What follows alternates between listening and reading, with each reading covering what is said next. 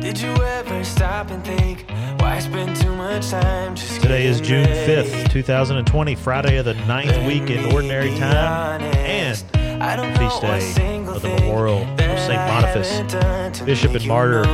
You are tuned in to Deacons, Discussions, and Drinks. When I see you, my heart starts racing, but I don't know if I like this chasing and playing and waiting around. It's a shame that my hands start shaking all of the time when you're around me. But this time, girl, I know what's bothering me. Hey, everybody. I need somebody Hey. It's Friday already. Well, it's not really Friday, but we're pretending like it's Friday. And it's Ordinary Time. What's that? What's ordinary? Ordinary Time. And it's the 9th week. How did that happen? Would that'd be a good way to do some catechesis, wouldn't it? We Definitely continued is. from the last season. We dropped off, I'm assuming. Oh, we're in season 2 of Ordinary Time? Is that what we should call it? Season 2? Maybe we'll come back to that in a minute. But here we are at the Cardona Recording Studio. I'm Deacon Tim Stout. I'm Deacon Dallas Kelly. I am Father Lin Wynn. Last week we had a great show. Mr. Bill Wren. I think that went pretty good. I think so. Yeah. He's a parishioner. I had some people ask me, who was he? He's a parishioner. Relatively new parishioner, though, yes. Return to the faith. Yep. Singer-songwriter joined us, and I got a lot of positive feedback. I think, a lot of times I think people when they hear jazz music, it may not be their thing. But for me, what I took out of his music was the lyrics. Very strong. Yeah, I mean, just really, and a good guy. It's got the faith and stuff that's in his lyrics. I thought it was a great show, and I think he's a great guy. And I can't wait to see how you're going to get him engaged in the parish. It's like y'all had a secret thing going on. I can't wait. That's not a problem. Dallas kept wanting him to be a lector, right?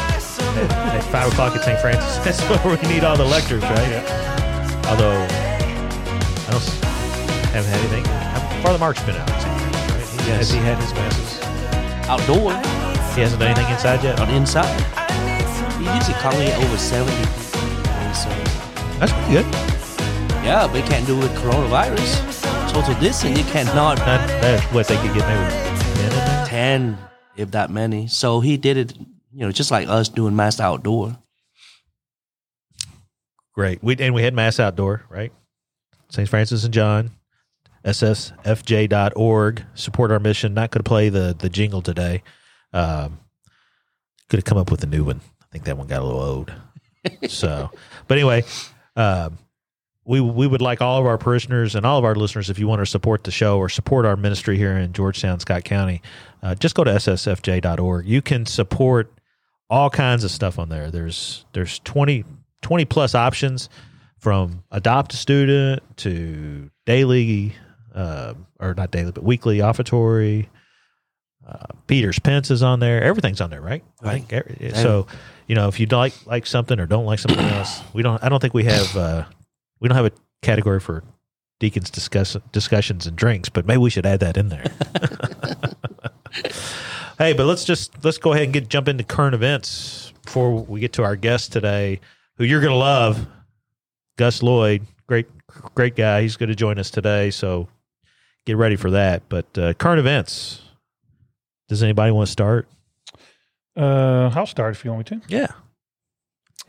Mine is out of Madison, Wisconsin. Attorneys representing the Diocese of Madison sent a letter to Dane County and City of Madison officials on Wednesday, June 3rd, notifying officials they will file suit if parishes in the diocese are not permitted to operate at the same capacity of retail outlets.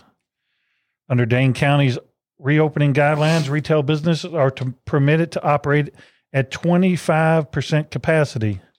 Places of worship, however, are limited to the maximum of 50 people, regardless of the size of the building and how many it will hold.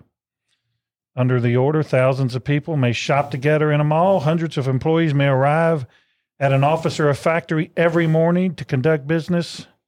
And hundreds of children may spend a few hours bouncing off a trampoline. But we are not permitted to worship. That was from the Diocese of Madison. Wow. Oh, there's a lot of that going on right now. It's the inconsistency, Yeah. right? If it was consistent, they probably wouldn't have a problem, but it's not. And I get it. And it's not anywhere. It's not anywhere, really. Right. I mean, yeah, inside a state, even inside Scott County, it's not consistent. Right. I mean, we went out to dinner the other day. We went to Mi Casita, and I don't know if you've been to Mi Casita lately, but you walk in and the guy's got a mask on, then he's got a plastic face shield on, then he wants to scan your temperature, and you go to another restaurant, McAllister's or wherever. Joe Baloney's in Lexington. No mask was required. No mask. You walk right in. Now, I'm not even going to mention, Kroger or Lowe's. You walk in there. Used to be they had a line and they were counting people. I haven't seen somebody counting, but I've seen a lot of people on the inside. And, the mask, if you want to wear a mask, I'm all for it. If you don't want to wear a mask, I'm okay with that too. But, it's 50% maybe. It might be a little bit more than that in some grocery stores or something like that. But it's just the inconsistency. And then when you hear a story like that, wow. It kind of makes you think, why are the churches in phase so far down the phases? There's many claim there's a anti-church sentimental there. Do you think there is, or I believe so. Do you think there is? Only facts speak for themselves. It seems. Just read the fact. But you got these governors who's saying they're Christians. Is that not a necessity? Essential. Essential, yeah. Right. Is that not essential and a non-essential? I'd call it an essential, the worship of God. Well, I mean, obviously, a lot of tension in the world as a result of the COVID.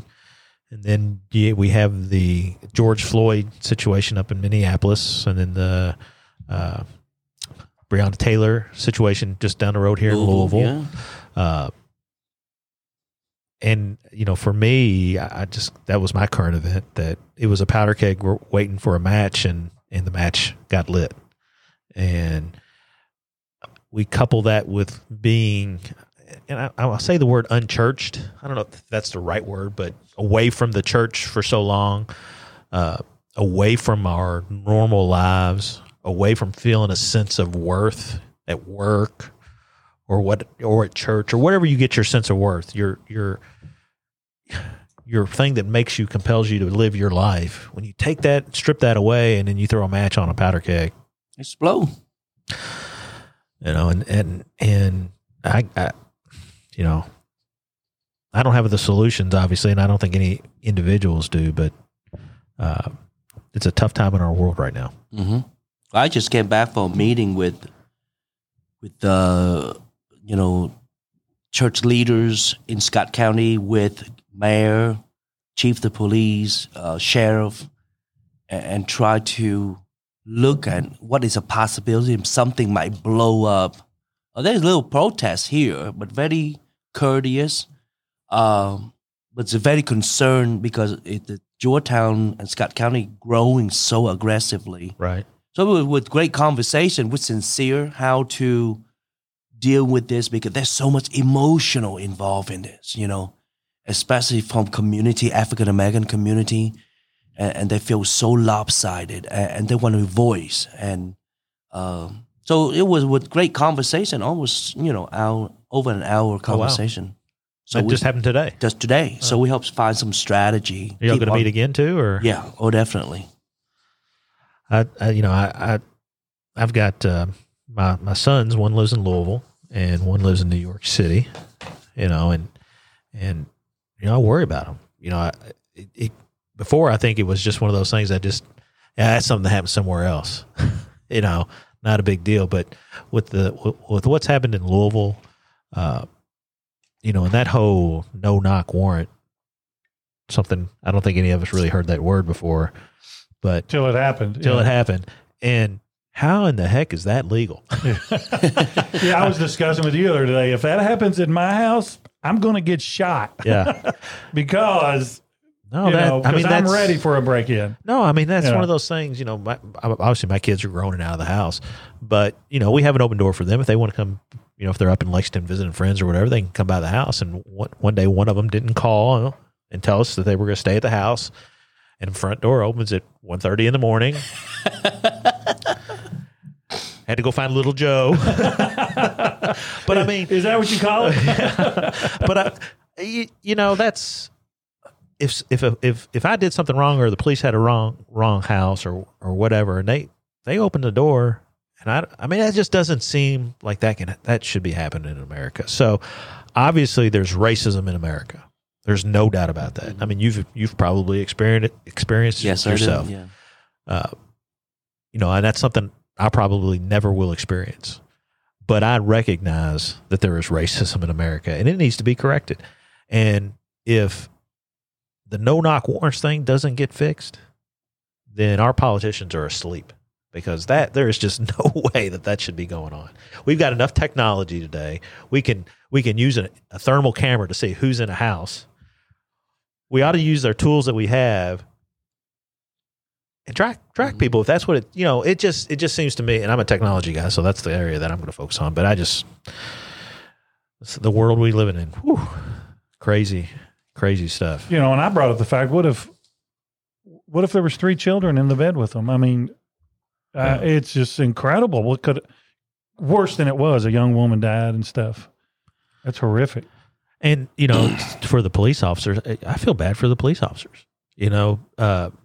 And I don't mean the police officers that were involved in the situations. I mean police officers in general. How a system could put somebody in a position to do that, because obviously they didn't decide, hey, we're going to go get a warrant, we're going to go to this house, right? They were told, here's a warrant, we're investigating this person or whatever, you're going to this house. I mean, think about, you've got a woman who lost her life, a family that's just torn apart.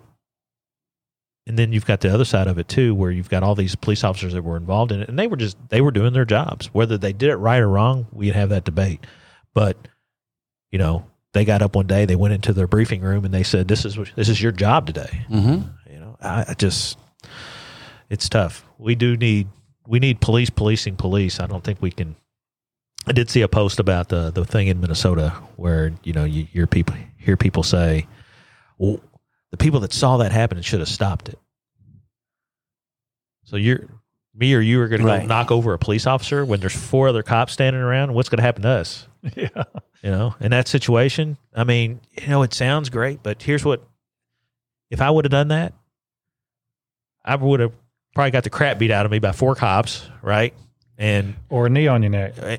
And George may have survived and I may have died, or I would have been charged with the felony assault of a police officer. That. Mm-hmm. I mean, there has to be criminal justice reform. There has to be a lot of change in this country. And I didn't live through the 60s and the race riots and those things, but this is real, and I don't think it's just going to blow over. This whole thing, think about it. It's quite interesting.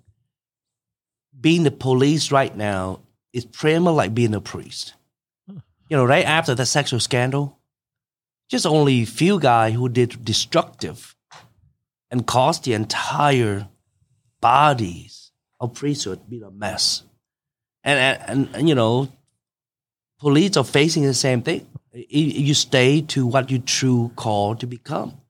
And you yourself, there's a lot of great police out there. Right. They're doing that sincerity. Oh, do you have a crook? Yeah, we do. So therefore, the whole system have to relook, just like the church right now, or look intently on the priest. The whole reform, the whole thing. It's the same thing. And it's still ongoing. It's still ongoing. And I don't think it ever ends, right? That's the thing. I think the part of our society, I think, that makes it complicated is we want an instant fix, right? We want to put this problem in the microwave and cook it for 30 seconds and it pops out and it's fixed. It's going to take a whole lot more work. Just like the meeting I made today, my word to them, I say, listen, this whole racism is embedded in our system. But we never talk about it. So all of a sudden we react. I say be proactive and discuss about it. Let's talk more. Yeah. You know, this I'm writing stuff, my manifesto, and that's one of them. I mean, like I said, you know, we just like you said, we have to talk. We have to have a conversation, and it's so anti-cultural today to sit down and have a conversation with somebody. I mean, like we're talking right here. This just doesn't. This isn't normal, right? In today's culture, this conversation. this called abnormal. It is, and that's what's so crazy about it. But you multiply that and amplify that out through society. You know, with COVID and with what happened to George Floyd and what happened to Breonna Taylor and countless other folks that their names we don't even remember, but we should. You get this, and it's got to get fixed. Mm-hmm. You know, it's going to take a strong leader, and I don't think there's a lot of those out there right now. I think it takes term limits. I'm just gonna say that. That's for another day. It is, but I agree. I'm for term limits. Yeah, and I just, you know, we got to get money out of politics. I hate to. I mean, you know, conservatives won't agree with me when I say that. Being a really, and because you know, Jason's into history. My son and he talks about in the early years of our history. You know, it was a civic duty. You went and did it for a while, then you stopped and you went back to your regular job. Yeah. Now that's their job. That's all they do for 30 years. You know. Yeah. And there's you know, it's just like you talk about police officers, you talk about priests. You know, there are some good politicians out there. Yeah. Okay. You know, it's one of the things you can't paint people with a broad stroke that encompasses everybody in that profession, or all Democrats, or all Republicans, or all liberals, or all conservatives. They're all evil. It's not true. We have to get back to what we know. We have to have relationships with people. I mean, I'm pretty sure I have a lot of relationships with Democrats and Republicans. Yeah. And I have good relationships with them. Well, me and you say you consider yourself conservative. Am I conservative? Yeah. Do we ever disagree? Absolutely. And we still go out to dinner together all the time. But the key, I think, the point that I want to indicate is something quite interesting for me. As a culture, we become always seeking the scapegoating, you know. And Jesus is the one that nailed scapegoating to himself. And we constantly live with a blaming reality. We blame politics. We blame Donald Trump. We blame, you know, everybody. But we never blame ourselves. And it's rooted very much in a sinful culture. And everybody have to re-examine on that. Before you blame anything, look at yourself first. Cain killed Abel. Exactly.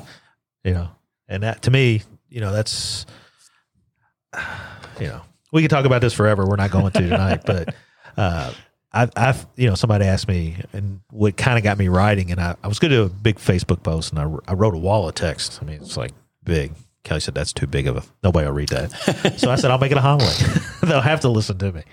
But, you know, one of the things I think that well, they could walk out. They could. They may. And they may. Depends on who's there. I can already know who would walk out and who would stay.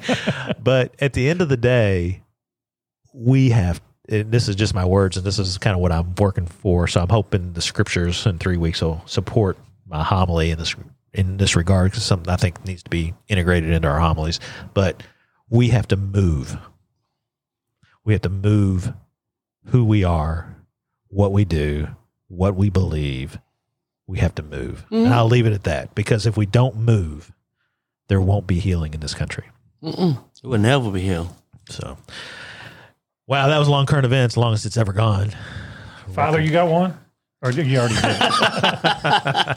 We ain't enough time for his, even if you got one. So, Deacon Dallas, how about you? Our guest is here with us. How about you give us an introduction of Mr. Gus Lloyd? I sure will. We have Mr. Gus Lloyd. He was raised in the Catholic faith, attending Catholic grade school and then public high school. In his teen years, Gus fell away from the practice of his faith. After attending International Broadcasting School, Gus began a career in radio. He married his wife, Michelle, in 1980. Gus and Michelle are the parents of 4 children and have been blessed with 2 grandsons. After 5 years in radio, Gus and his family moved to Florida. In 1984, after a near-drowning incident with their daughter, Gus and Michelle realized that they needed God in their lives. They began attending a non-denominational Bible church and grew in their love for the Lord. Soon after, they began to look into the Catholic Church. After much searching and study, both Gus and Michelle came to realize that the Catholic Church is the one true church founded by Christ Jesus. Gus became active in the Catholic Charismatic movement and attended the Catholic School of Lay Evangelization, feeling a call to ministry. He produced an album of original Christian music. In 1992, he was asked to join the staff of WBVM, the Catholic radio station in Tampa, Florida. He hosted a popular morning show there for nearly 13 years, and in 2006, the Archdiocese of New York contacted Gus to host the morning show for the Catholic Channel, a new venture on Sirius Satellite Radio. He has been the host of Seize the Day since. You can listen to Gus every weekday morning on Sirius XM 129. For the past 20 years, Gus has been a popular speaker at conferences, retreats, and parish missions. He speaks on apologetics, evangelization, men's issues, marriage issues, and being a Catholic in the world today. Along with his radio show, which can be heard weekday mornings on Sirius 129, Gus published his first book in 2010 called A Minute in the Church, a collection of 1-minute Catholic apologetic teachings. His second book, Magnetic Christianity, Using Your God-Given Gifts to Build the Kingdom, was released in February of 2012. In 2013, Gus released A Minute in the Church, Volume 2, 1-minute answers to questions about the Catholic faith. In September of 2015, A Minute in the Church, The Mass, and A Minute in the Church, Life in Christ, in January 2017. Nearly 1 million copies of the books in the Minute of the Church series have been distributed around the world. He also writes his 60-second reflection, a daily meditation on the Scriptures. His Catholic apologetic teachings are available on CD or for download at gusloyd.com. And they've been heard all around the world. Please join me in welcoming Mr. Gus Lloyd. And Mr. Gus Lloyd, may I say to you, good morning, child of God. Depending on when you're listening to this, I suppose, huh? That's a big intro right there. That was the longest intro I've ever had in my life. That was, well, it was on your website, so yeah. I got to update that too. By the way, that's do you have more grandkids for a little while? Do you have more grandkids than that too? No, we still have 2 grandsons, but I've got 5 books in the A Minute in the Church series now, and just little detail stuff. Anyway, good morning, children of God. Awesome. Good morning. It's good to have you on the show. I told you before we got started, long-time listener. Really, really love the amount of information that you put out, and really the one of the first questions that came to my mind when Dow said you were going to be on the show was, how did you get all this information? I mean, because it just flows from you. Yeah, when I first decided to come back to the practice of my Catholic faith. I had a lot of decisions to make. There's a lot to learn. There's a lot to learn about our Catholic faith. And I had a lot of questions. And so I just started reading and I just started finding out the answers. And the more I read, I like to put it like this. The more I know I need to know. And so I just kept reading and studying. I did a radio show with Scott Hahn for about 5 years, and that was pretty amazing too. So yeah, it's just really been a lifelong love for me to just learn more and more about our beautiful Catholic faith. And like I say, the more I learn, the more I fall in love. And you're a revert, so the amount of knowledge that you've captured since your reversion, that's a lot. I mean, you have something in common with Dallas. Yeah, I'm a revert, and it was similar when I reverted. I had an experience. I started going to a Protestant church myself until I started having all these questions come up. And when I looked for answers, everything, and I mean everything, pointed to the Catholic Church. Yeah, and one of the interesting things too, Deacon, it's great because I can just say Deacon and I got you guys covered, right? Yeah. The nice thing is that the church has all the answers, you know. And when you're looking for answers, or you're hearing from people that are misinformed or underinformed, a lot of people don't think that the church, that the church is this kind of secret society, and we all have this little secret handshake that we have to do, and we just kind of believe, out of thin air. But the church has all the answers; they're all there, and they're all very reasonable as well. So, if you want answers, you can find them out there, and they're available. And I can honestly say, and not just because you're here, okay, I listen to so many people. You, the Tim Staples, the Jimmy Akins, the who else is out? Several other, the Scott Hines, and all those shows. Patrick Madrid, and the funny thing is, Patrick Madrid is on the same time you are. So I go back and forth, depending on the subject matter, what's catching me, but every one of those guys, I can honestly say I have disagreed with at least something, in a daily thing. I might disagree with something, and I'm talking about opinion, not doctrine, because we all agree on the doctrine. But I have yet to find something I disagree with you on. So, and I've always thought that, and I thought, well, you need to change your disclaimer. You do that disclaimer. I'm not a theologian. I'm not a bishop. I'm not a priest. And then when you get to a deacon, and now you can say, I'm not a deacon, but I think like one. Well, I can assure you, Deacon, if you listen long enough, sooner or later we'll disagree about something. I can pretty much assure you of that. I think Deacon Dallas tried to recruit you. Yeah. Yeah. Oh, yeah. Have you ever thought about being a deacon? Has that ever come up? I got to tell you, that is maybe the most common question I get asked. The answer is, it's not my calling. I know that. I've discerned that down through the years. And it's just not my calling. I really, really feel like I am doing what God has put me here to do. Aside from my job, of course, my main job of being a husband and a father and a grandfather now. But when it comes to vocation and avocation, I'm right. I'm pretty sure that I'm right where I'm supposed to be. So, the thought of the diaconate has crossed my mind before, but it's not, I don't have that calling. And you guys know better than anybody. That's exactly what it is. It's a calling. It's not a job. It's not just something you think that, I'll do in my retirement years or something. It's a calling from God. It's a calling from the Holy Spirit, and it's not mine. That's interesting. I think a lot of people need to hear that, because our class, we ordained 26, I think. Was it 26? 26 in our class. Wow. Which, yeah, and we're obviously in central Kentucky, very rural. But we started with 30. It was in the 40s, I believe. Yeah, I mean, it was a big number. And, I think a lot of people, and thank God for the discernment part of it, but I think a lot of people have a lot of misconceptions about, you mentioned misconceptions about the church, right? People have misconceptions about the church. They have a lot of misconceptions about what it is to be a deacon. Ordained, Ordained in general. Yeah. I mean, it is not an easy calling. Sure.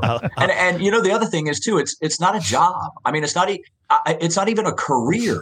And I think a lot of people have this idea that, especially for priests, for our priests, that, that's what you do when you want to have a career, or like a safe and something kind of career. And it's not right. It's a calling. It's a vocation. It's so much more. And by the way, I don't know if I've said it to you guys, but I say it on the radio pretty often. I'm a huge fan of the diaconate. I mean, I have so much respect for you guys, and I see what you do. I see the hard work that you do behind the scenes, and how your ministry is a ministry of service. So hats off and kudos to you guys. Well, thank you very much. And we can vouch it's not a job, because we're still waiting for this gentleman to my left to pay us. And so I paid for education. What more you want? Yeah, he paid for all of our books. Yeah, that's true. He did. Oh, no. So I thought you froze up there for a second, Gus. So talking about Dallas saying he didn't disagree with anything that you said, I mentioned earlier that listened to your show this morning, and you jumped right into controversy. You gave your disclaimer, and then you said, I'm going to mention the word Trump. Yeah. It's fraught with peril. And I think that's one of the things being Catholic today, that it's controversial on both sides of the issue. And I mean, you've obviously seen a lot in your career. You've been in radio a long time. Have you ever seen anything like this before? Ever? No, well, I guess it depends on what you mean by like this. No, we've never been so divided as a country. We've never been so divided as a church. We've never been so divided as a people. And, I just see the polarization just getting worse and worse and worse.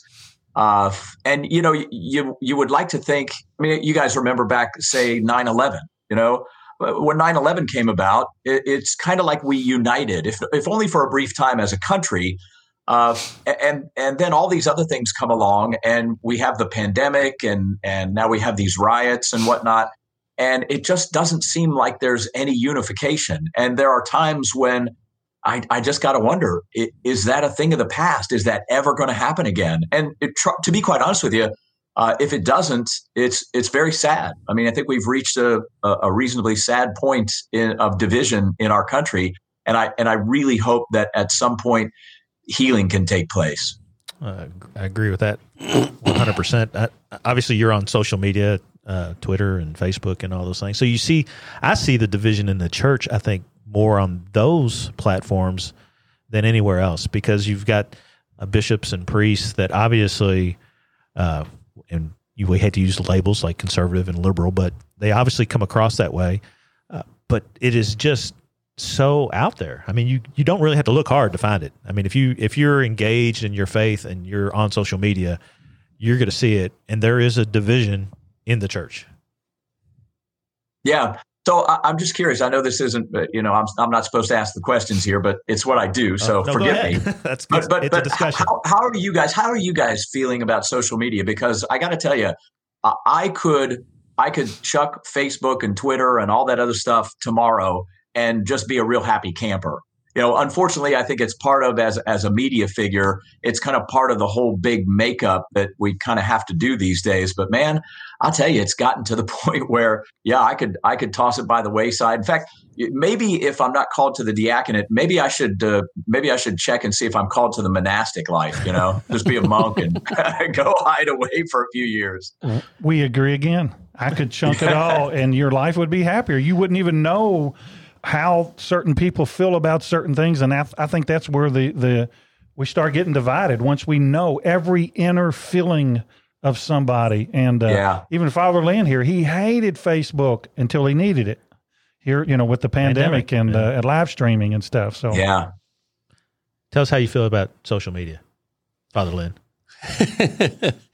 Well, social media, I think the real crutch of all of this is that I feel humanity, we become so alone, and we isolate ourselves. We love our point of view. And so once you're behind a social media, the screen, you're able to say whatever you want. And I think we lost the ability of true dialogue, conversation. The thing that Pope Francis pushed the most, sit down with each other. You can't even see that, my bishop, we're quite very close to each other. Oftentimes we have that conversation, especially at USCCB meeting.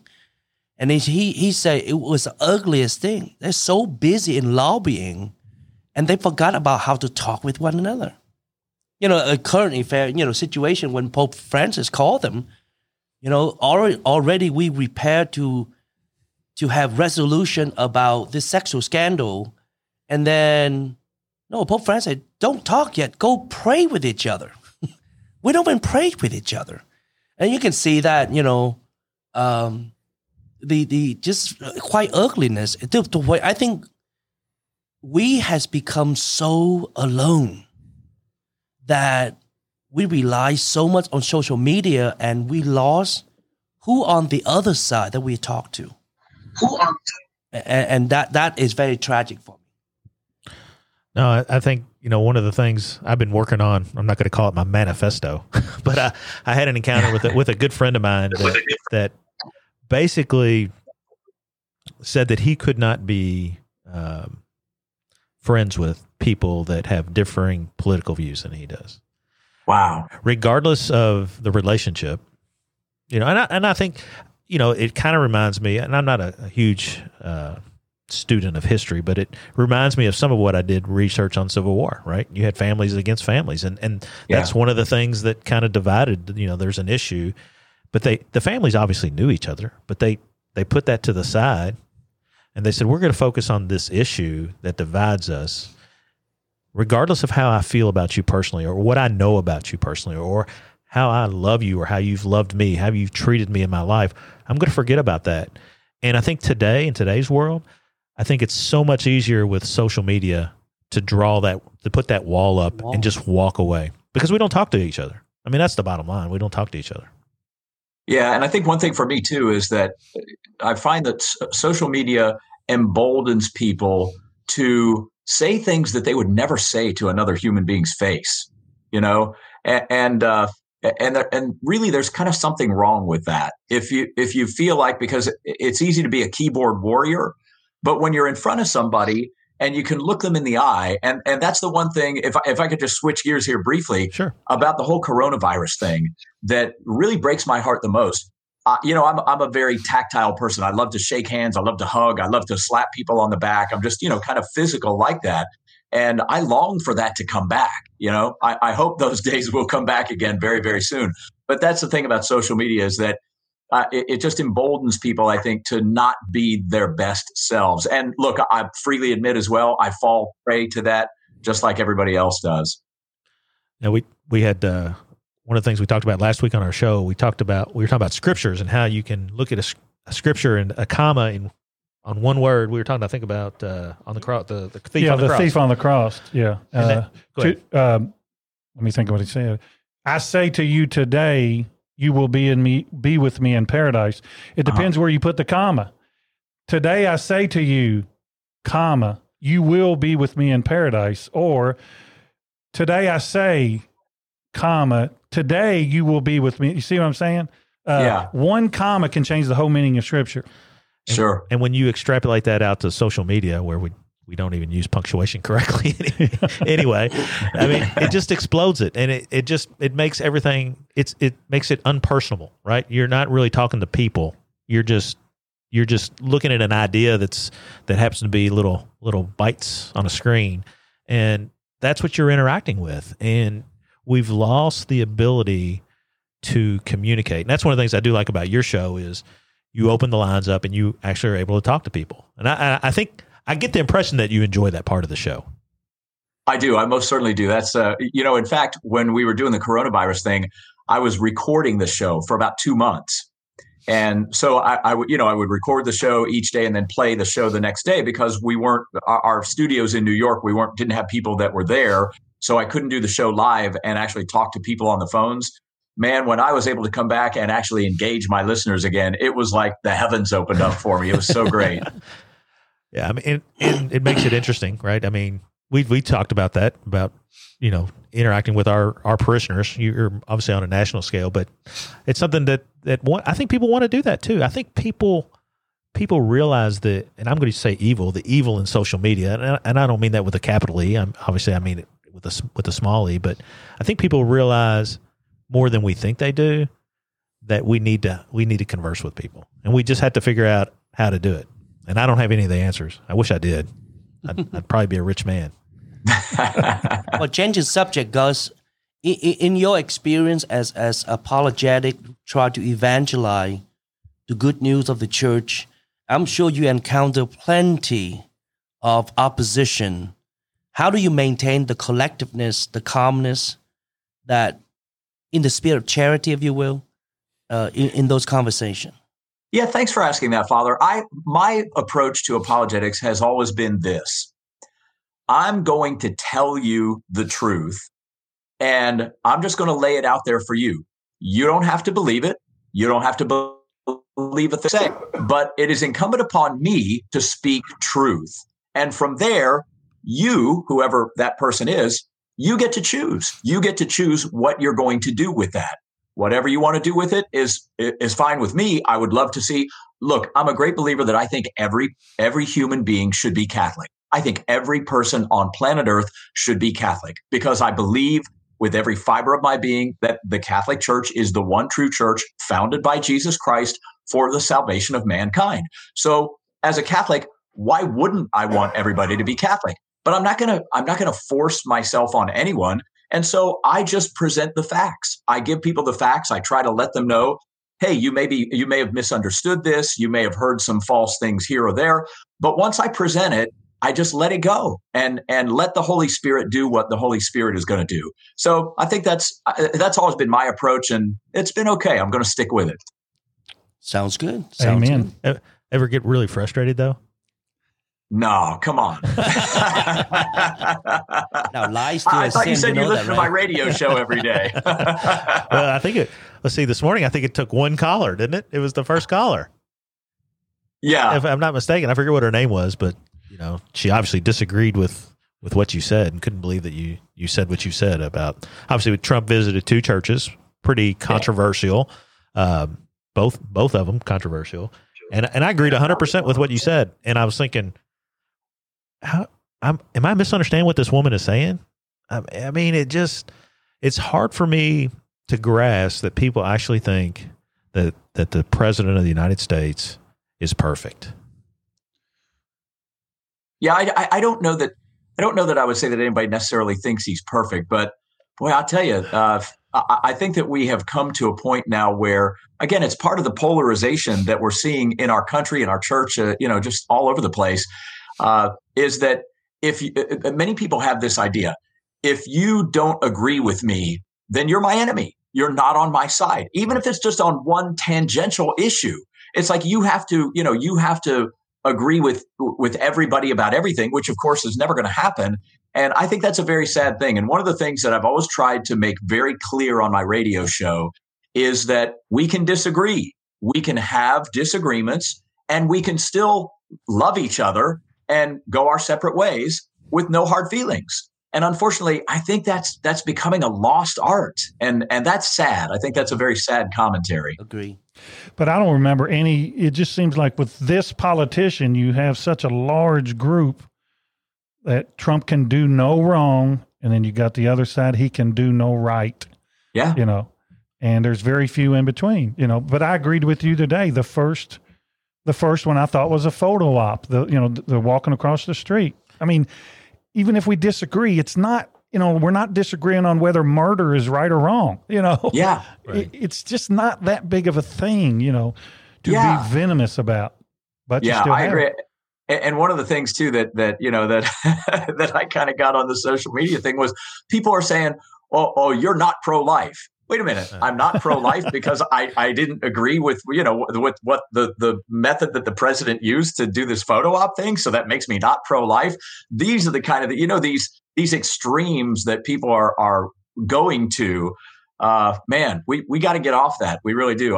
I'm really an advocate for critical thinking. Let's critically think through these things, shall we? Yeah, and the pro-life thing is one of the biggest things that I think people make it one issue, right? They make pro-life abortion. Pro-life is so much more than that, but nobody ever talks about that, especially the ones that are.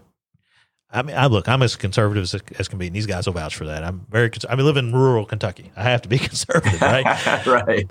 But to sit there and say that being pro-life is just about the abortion issue is flat out wrong. And if you can't have a conversation about the other parts of it, sure, abortion is huge, way up there. Yeah, the numbers are staggering, and it's hard to. I think it's at this point it's hard for us to really fathom how big of an impact it's had on our. And I'm not talking from a religious perspective. I'm talking about on the impact of our society and what the cost to society is.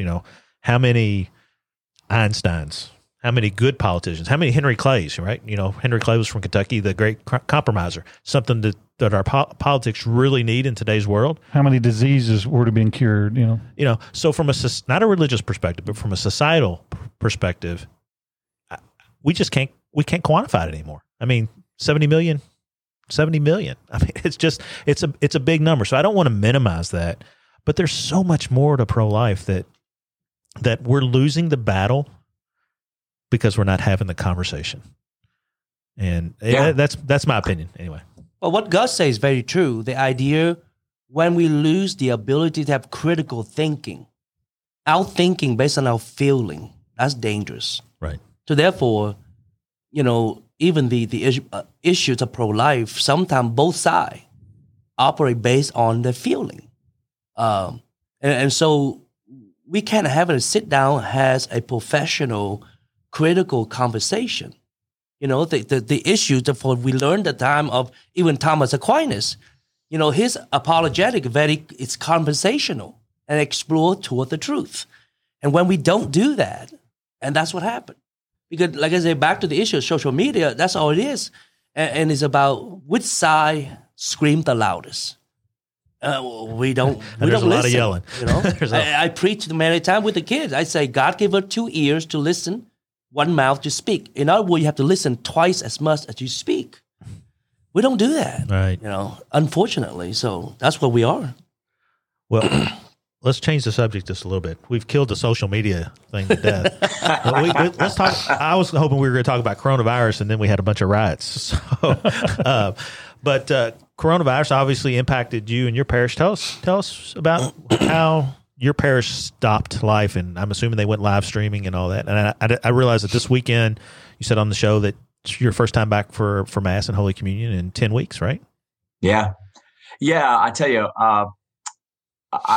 it's been heartbreaking, and my parish is just like every other parish, I think anyway, in that, I mean, there may be small pockets of the country that didn't shut down, but I think most places shut down for a couple of months. And so it was really heartbreaking. I remember the first time I watched Mass on a live stream. It's the first time I hadn't been to Mass in, I don't know, maybe 3 years or so. And I cried. I just started weeping out of this sense of longing to be there as I'm watching my pastor on our TV screen. And I just thought to myself, there's something wrong here. This is just not right. I understand about the principle of doing spiritual communion and having a Eucharistic fast and yada, yada, yada. But I got to tell you, from the bottom of my heart, my soul was longing to receive Jesus' body, blood, soul, and divinity in the Holy Eucharist. So that time away, they say the old saying, absence makes the heart grow fonder. It really did for me. And I hope it did for everybody. I've been a little bit concerned about how this is all going to shake out in the end. You know, whether people are just going to be comfortable sitting in their houses and watching Mass on a live stream and kind of shrug their shoulders and go, I don't really need to go to Mass, do I? I mean, I can watch it here. The answer is yes, you do. You really do need to go to Mass. Now, I understand that there will be situations where people cannot go to Mass, should not go to Mass, right? But for the vast majority of folks, we need that. We need not just the community, but we need the communion as well. We need to receive our spiritual nourishment, Jesus, present body, blood, soul, and divinity in the Blessed Eucharist. So I'm ecstatic to be back. We're still under all kinds of restrictions, just like everybody else, chains on some of the pews where you can't go in and all those things. But, I said on my radio show the other day, none of that matters to me. I'd walk across broken glass and hot coals to get myself to the Eucharist if that's what they're going to force me to do. So I'm so happy that at least we're back now. And I hope that in short order, things will be back to normal, whatever that is. Amen. Amen. Amen. Amen. You're in the Diocese of Tampa. Diocese of St. Petersburg, Florida. Yeah. Who's your bishop? Bishop Gregory Parks. A little piece of information here. He's the tallest bishop in America, if not the world. How tall is he? I think he's either 6'7" or 6'8". Wow. So when he puts his mitre on, he's like 11 feet tall. So if you want to find my bishop, just look up. You'll find it. So no drive-by communion anywhere. No, we didn't do that. I don't know that any parishes in my diocese did that. I did do drive-up confession, where I had to drive up, get out of my car, go to a tent because it was all outdoors, and I sat across about a 10-foot table from Father, who heard my confession and gave me absolution, and that was a few weeks before we went back to Mass. So that was interesting, but hey, it was okay by me. The sacraments. That's what it's all about. Is the Amen. sacraments. Amen, brother. And I agree with you. I think it's going to be interesting to play out for us. We're a minority. Catholics are a minority in this diocese. I think it's less than 3%. Do I have that number right? I think it's less than 3% Catholic in this diocese. Second largest landmass diocese in the country is Lexington. But we pick up all the Appalachian Mountains, so it's very rural. A lot of unchurched. Father spent some time in the mountains. One of your first parishes, I think, right? So it's a different world here, but I think that's going to impact us negatively because so many of our Protestant brothers and sisters, their celebration, their service didn't really change, right? I mean, whether they're there or they're not there. And so I think that's one of the things that when we talked about reopening, that we had a lot of discussion about how we were going to do things because we're Catholics, We're having mass outdoors. We haven't opened up indoors yet, but we're lucky enough to have a big facility here that we just purchased. Last week was our first mass. We had 250 people there. This week we had one mass, 450 people. So I hope that trend continues, but I'm worried that people are going to be like their neighbor who's a Protestant, said, hey, just stay home and watch it on TV. Yeah.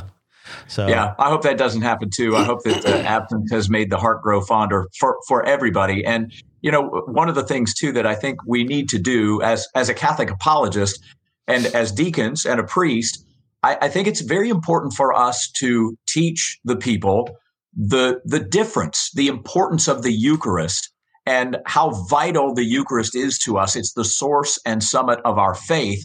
And that we can't just shrug that off. We can't just say, "Oh, it's no big deal. I can watch mass on television or whatever." And again, aside from the normal dispensations of people who can't, for whatever reason, make it to mass, it's very important for us, I think, to let people know the difference. We're not just any other church. We don't just get together to sing songs and hear a message or anything like that. We come to receive Jesus. That's the big deal. That's the big difference. And that was one of the reasons why I was really upset about some of the restrictions that some governors and politicians were trying to put on the church when we were talking about going back to church, about not being able, first of all, only being able to have 10 people in a cathedral that fits thousands of people. Come on, really? And then there was another situation in Delaware where, in Maryland, I believe, Delaware and Maryland, where the authorities said, well, you can go to church, but you can't do this communion thing. Well, as Catholics, that's what we do. And it's so important for us. And that's why I think it's just vital for us to get that message out there, what it's really all about.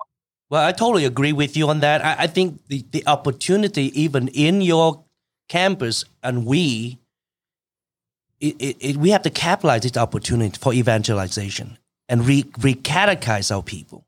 Yes. I myself, we have a lot of great parishioners that really longing for the Eucharist, and they come up with a lot of interesting from the Protestant influence. Like they come with little packages, the little grape juice and then the little wafer on top in one package. And they told me, we can do this. I say, communion is not that. Right. Great conversation in that regard. They come up with a good intention, but extremely disrespect, if you will, in the sanctity of the sacred host. And I have at least 6 or 7 good conversations with our parishioner over why we do what we do. We set us apart. And like I say, it's a good opportunity, for us to really capitalize this opportunity, to really talk about it. So your work is going to pick up, Gus. You're going to get more people calling you to help catechize. That's fine. I tell you, I love what I do. And, as listeners, I hope you hear every day. I love what I do. Like everybody, I have, good days and some not so good days, but every single day, I am just so thankful that God has given me the opportunity. Part of my story is when I was a little kid, I knew that I wanted to be on the radio. And so I got into the radio business when I was 19 years old. So here I am, almost 60 years old now. And I'm a guy that's just doing what I wanted to do ever since I was a little kid. and I get to do it for Jesus. Wow. Does it get any better than that? No way.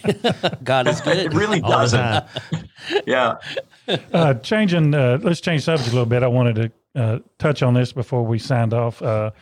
And what brought it up is we have an Ironman deacon ourselves who I can't believe what it took to be an Ironman. And one of the best series of shows I think you did was when you was on the Camino walk, the way. What was I couldn't walk 2 miles, much less how many miles was it?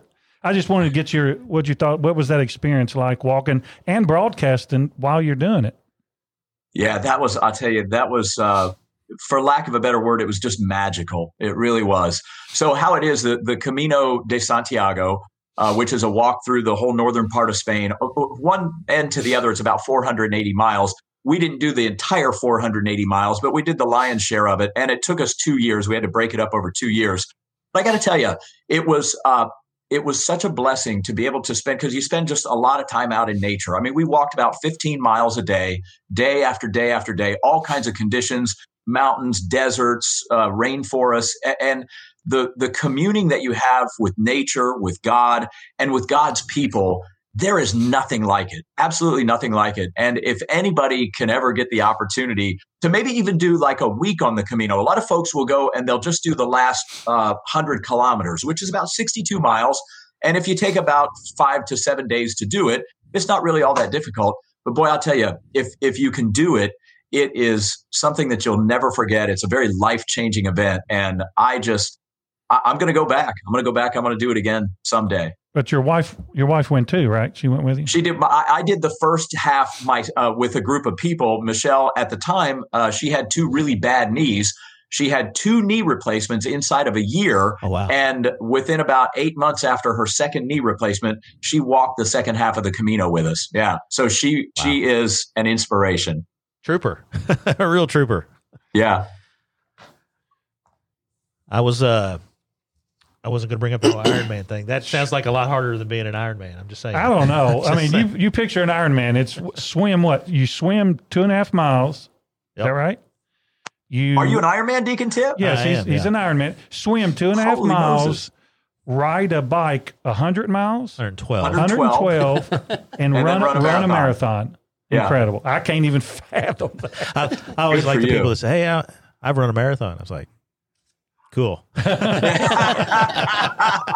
You guys, man, you Ironman. So I've been a marathon. I've done dozens of marathons. I've done a 50 miler. Oh, wow. So I've done ultra hard. marathons as well. But you Ironman, man, you guys are a breed apart. I love you. Well, it's mental, right? I mean, it's all mental. And, Yes. Trying to convince people that how capable the human body is, they just don't do it. They just don't grasp that. And, that's, I was talking to somebody at lunch about it today, that training, and I've always said that exercise for me is the best form of prayer, because, you're out there and you're in the elements, and sometimes it's too hot, sometimes it's too cold, it's light, it's dark. You're training your mind to overcome it telling you to stop.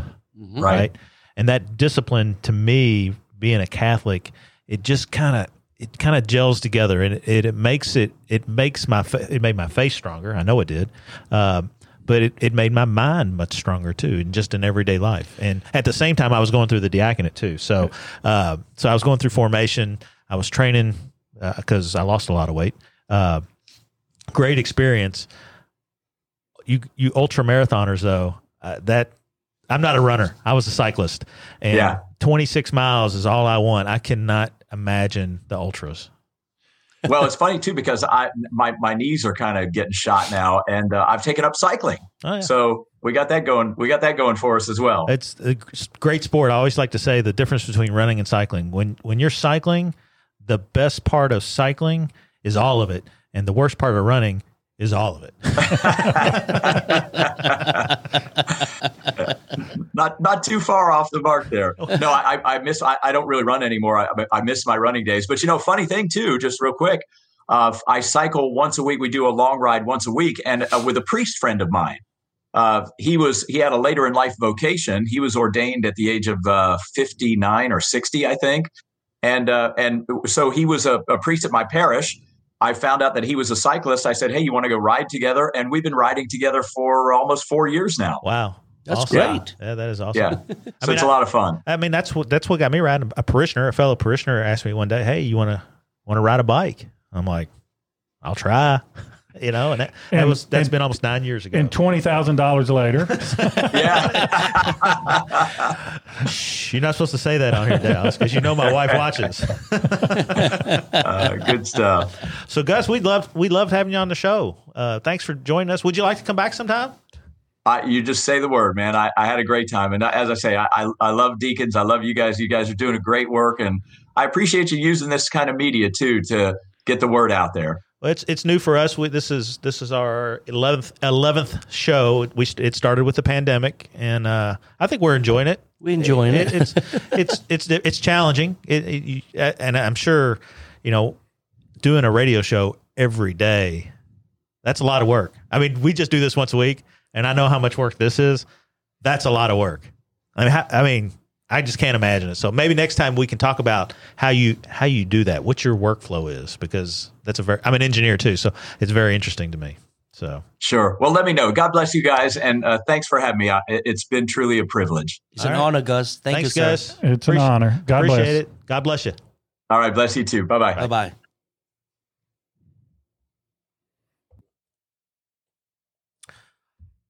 Wow. Great guest. Yes, it was an honor, and I don't want to use the word hero, but Yes, it is. Yes. I love that man. You have a man crush on Gus I have Lloyd. a man crush on Gus Lloyd. Well, he's a good one to have a man crush on. And I recommend anybody out there and try to if you got satellite radio, tune into him in the morning at 7:30 to 10:30.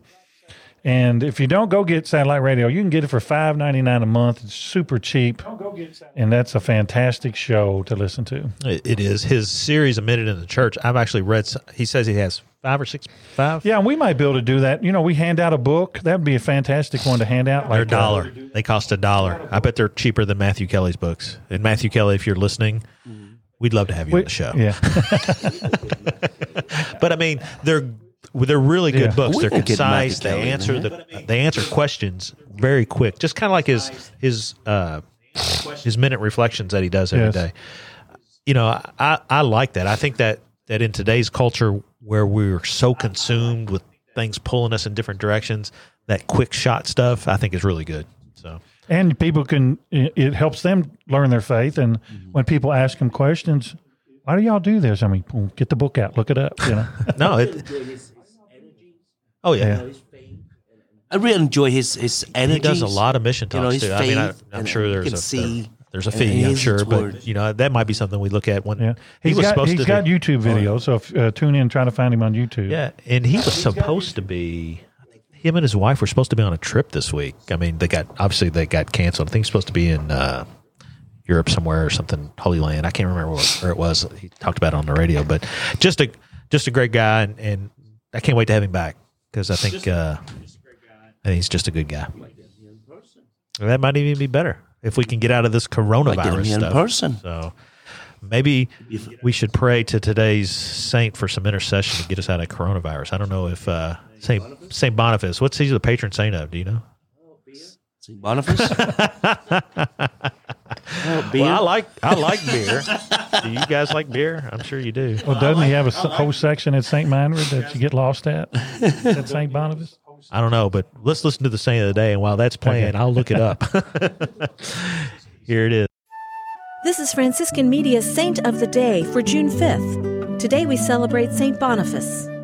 Boniface was an English Benedictine monk, but he devoted his life to the conversion of Germanic tribes. When he made his first missionary journey to Germany in 719 at the request of Pope Gregory II, Boniface saw that his work was cut out for him.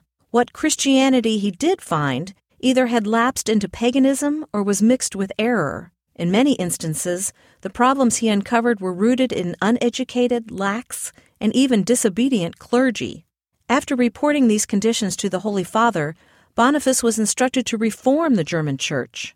He was finally made a regional bishop and authorized to organize the whole German Church. In these tasks, he was guided by two principles: to restore the clergy's obedience to their bishops in union with the Pope, and to establish houses of prayer, which took the form of Benedictine monasteries. Boniface was eminently successful in much of the country, but in some areas he encountered great problems. During a final mission among the people living in what is now the northern part of the Netherlands, he was massacred in 754, along with 53 companions, while they were preparing converts for confirmation. There's more about the saints along with inspiration and Catholic resources at our website, saintoftheday.org. From Franciscan Media, this has been Saint of the Day. St. Boniface. He might be my new favorite one, patron saint of brewers. You were right, Father. I told you. He actually, just looking real quick, he actually shares that title with St. Augustine of Hippo. He's also the patron saint of brewers, St. Arnold of Metz, and St. Barbara. And the reason why is, at least what it says here, this is St. Boniface Brewing.com. A brewing company, St. Boniface Brewing Company, imagine that, was that the daily drink of the people was beer because the waters were polluted. So they had to drink beer. Mm-hmm. Who says the dark ages were so dark? Maybe it was a dark beer. That's how we came with dark beer, right?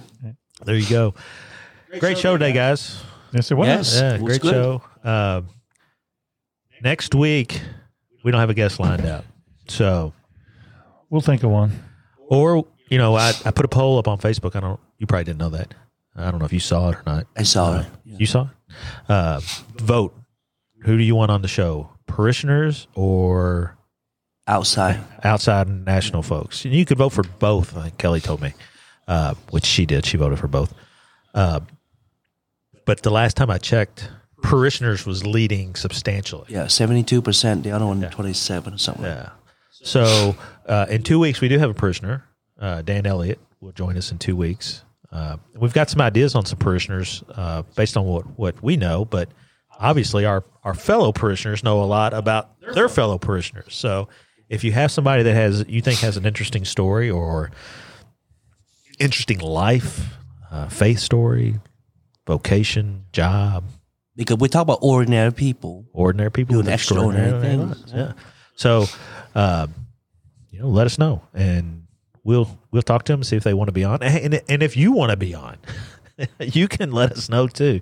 You can nominate yourself. That's a good thing because, at the end of the day, that's what this show's about is dialogue.